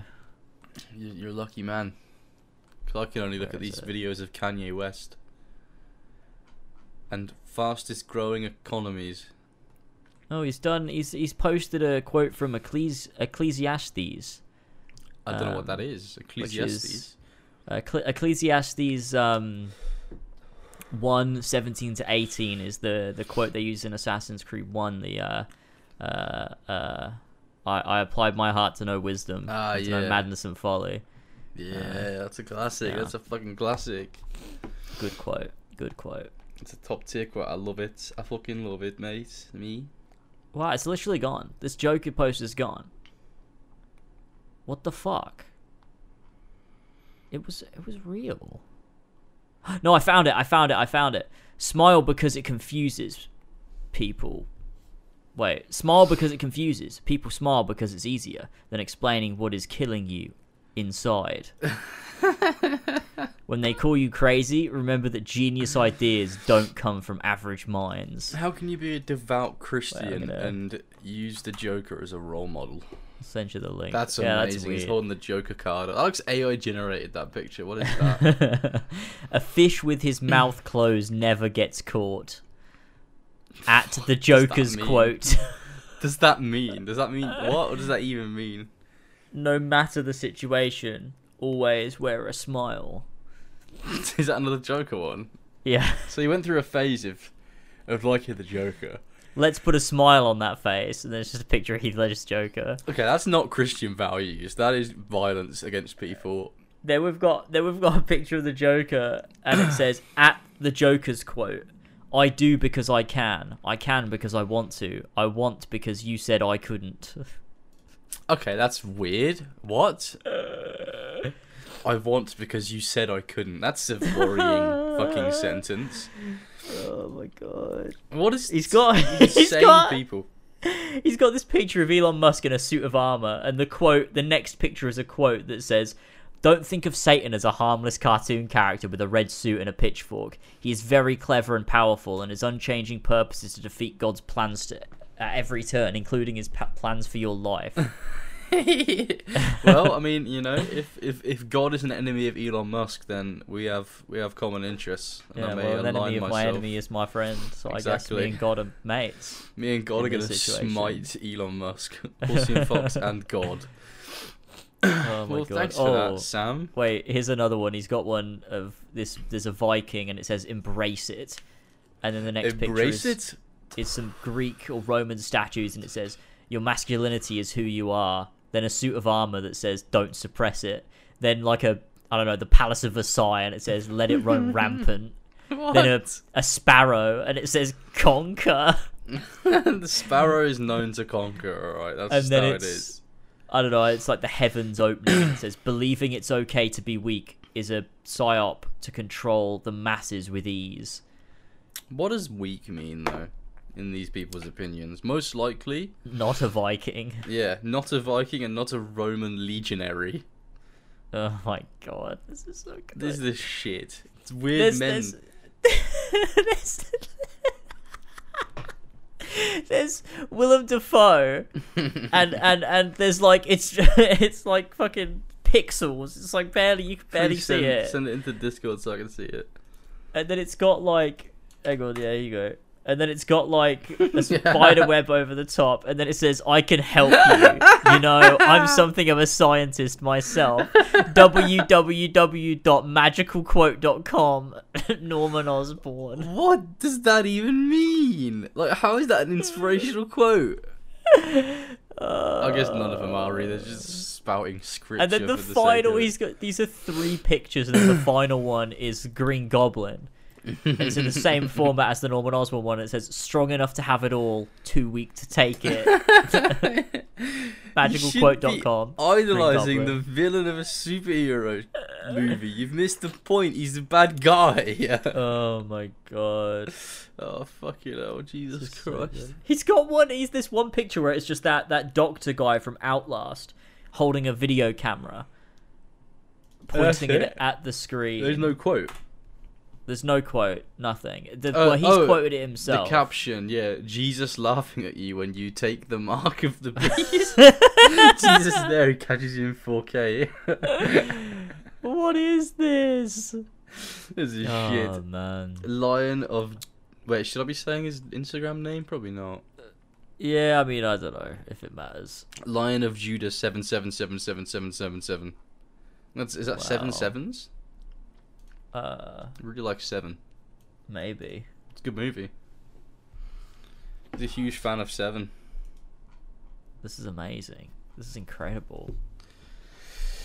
What a fucking legendary man. I love him. I mean, well, I'm sure we'll, James, and also Jones. We'll come back to him at some point to check on his most recent posts. We'll come back to see what he's been doing. Not tweeting a lot. He's been posting some about Kanye West, it seems. He has been posting some Kanye West videos.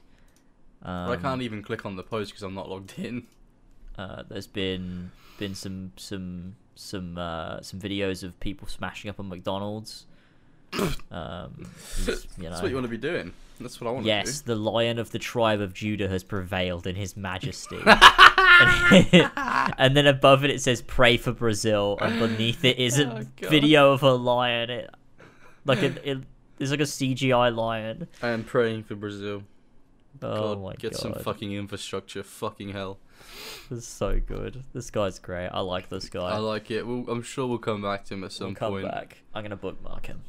Yes, for All sure. right, I can come back. Let's put it in my bookmarks bar. There we go. Thank you very much for that, James, and also Jones. And then we've got the final topic here from Disciple Nick Zan, who says, "G'day, James and George. I hope you're both doing great. Today, I wish to share with you guys a new discovery of mine. I found this channel that is making a video every 2 to 4 hours since about 2 weeks ago that does AI voices of various video game characters giving mini lessons on random topics. It all started with Master Chief teaching you how to do your taxes, which I will link for your viewing pleasure. Alright, hold on, let me copy this. There are so many of these videos, and they're hilarious. Honestly, if George hasn't already discovered them, I'll be shocked. But here you go, lads. I haven't. I actually haven't. Nick Zan's recommended for the fortnight. There you go. Yeah, this is Nick Zan recommend. All Can you hear right. Oscar and Hudson barking? I can hear them, yeah. Classic. Every episode, every fucking episode, Classic. without fucking fail. Okay, I have got this link open. Let me know when you're ready, and we'll... Oh, it's also like an AI generated What's it image of watch? Chief as well in the video. It is, like some That's weird... fucking weird. That's what 343 wanted to do with Halo's art style. I'm gonna Right. subscribe to this guy. Okay. I'm ready. Yes, the Synthetic Soundsmith for anyone that's interested. That's the name of the channel. Right. Sweet. Alright. 3, 2, 1, go. All right, Spartan. Let's talk about taxes like we're battling the Covenant. First, you need to gather all your necessary documents, like your earnings statements and receipts, with the same attention to detail as when we're looking for Forerunner artifacts. Don't leave any stone unturned or the tax man will catch you like a grunt in a trap. Next, you must determine your filing status. Are you single like a lone UNSC Marine on a mission, or married like a couple of hunters bound together? The status you choose will have a significant impact on your tax rate, so choose wisely, Spartan. Then, you calculate your taxable income. This is the amount of your earnings that the government will tax you on. It's just like when we're taking out enemy infantry, one by one with precision and focus. After that, you must determine your tax liability. This is the amount of money you owe to the government. There are deductions and credits available to you, but don't try to cheat, or the IRS will come after you like the flood. Finally, you must file your taxes. You can do it online or by mail, but make sure it's done right and on time, or you'll be in more trouble than a Spartan caught without their armor. Remember, the UNSC doesn't tolerate lateness, and neither does the IRS. So there you have it, Spartan. That's how you handle your taxes like a true hero. Just think of it as another battle to fight and a mission to complete, and you'll come out on top. Now go out there and make me proud, Spartan. Thanks, Chief. That was so good. That was so great. I think the AI voice thing does Steve Downs pretty well. Yeah, that was pretty good. It gets the intonations quite well. Oh, there's one of... Who was that? That was Josh... What's his fucking name again? Josh Graham from Fallout New Vegas. That's fucking amazing. Wait, let me listen to this real quick and just listen to see... Holy shit! It gets his fucking voice so well. How do people do these? I don't know. That's insane though. Josh Graham's voice is like really well, the character Josh Graham is really distinct, and the AI gets it fucking perfectly. That's insane. This is a good genre of video. I like it when he says that the IRS will come after you like the flood. Fucking hell. Thank you so much. Man, that's Nick good. I'm Zan. gonna go through some of these at some point. I've subscribed.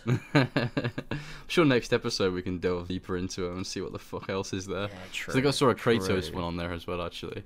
Oh my god. Okay, we'll do a synthetic soundsmith segment next episode. Yeah. And it'll be good. It'll be a Very, good very time good. with the boys. Is that the last Fantastic. Patreon topic? That's the last Patreon topic, Damn. and that's it for the show Yeah, boy. today. So thank you all so much for listening to us once again. Really appreciate it. We are of course available on SoundCloud, Spotify, and Apple Podcasts. If you didn't already know that, if you prefer to listen to the audio version, and if you do listen to the audio version, give us a rate. Give us a rating and a review. Yeah. Post a review on iTunes that says this podcast's really good. I really like this podcast. It's very good, and give it a 5 stars. Yeah, man. So that other people know how good the podcast is and that you enjoy the podcast. It's very important. It's really important to my world. Yes, and that's it. That's it for today's episode. See you in a couple of weeks. for yet another episode. Hopefully in a couple weeks. Next episode, hopefully, when the next episode comes out. At least my AC1 video should be out. So. And my Horizon video will hopefully be nearing completion. Beyond the horizon, you might say. Hey, yeah. Exactly, boy. Look at that. On the horizon. Got my horizon. Oh my goodness. I'm just looking at myself in my camera and I really need a shave. Yeah, man, that's how it is. I mean, my beard's looking pretty big, to be fair. But it's all on my neck. Can only get longer. Well, to be fair, mine's actually trimmed. It is annoying when it goes down and it looks all scraggly and disgusting. Yeah, it does. It just looks bad. I really do need a shave. Yeah, I'll do man. that probably soon. I don't know. Okay, that's it for the episode. We'll see you next time. See you later. Thank you for joining us. Catch you soon. See you soon. Have a good one. Stay safe. Bye-bye, everybody. See you later, folks. See you later. Bye-bye.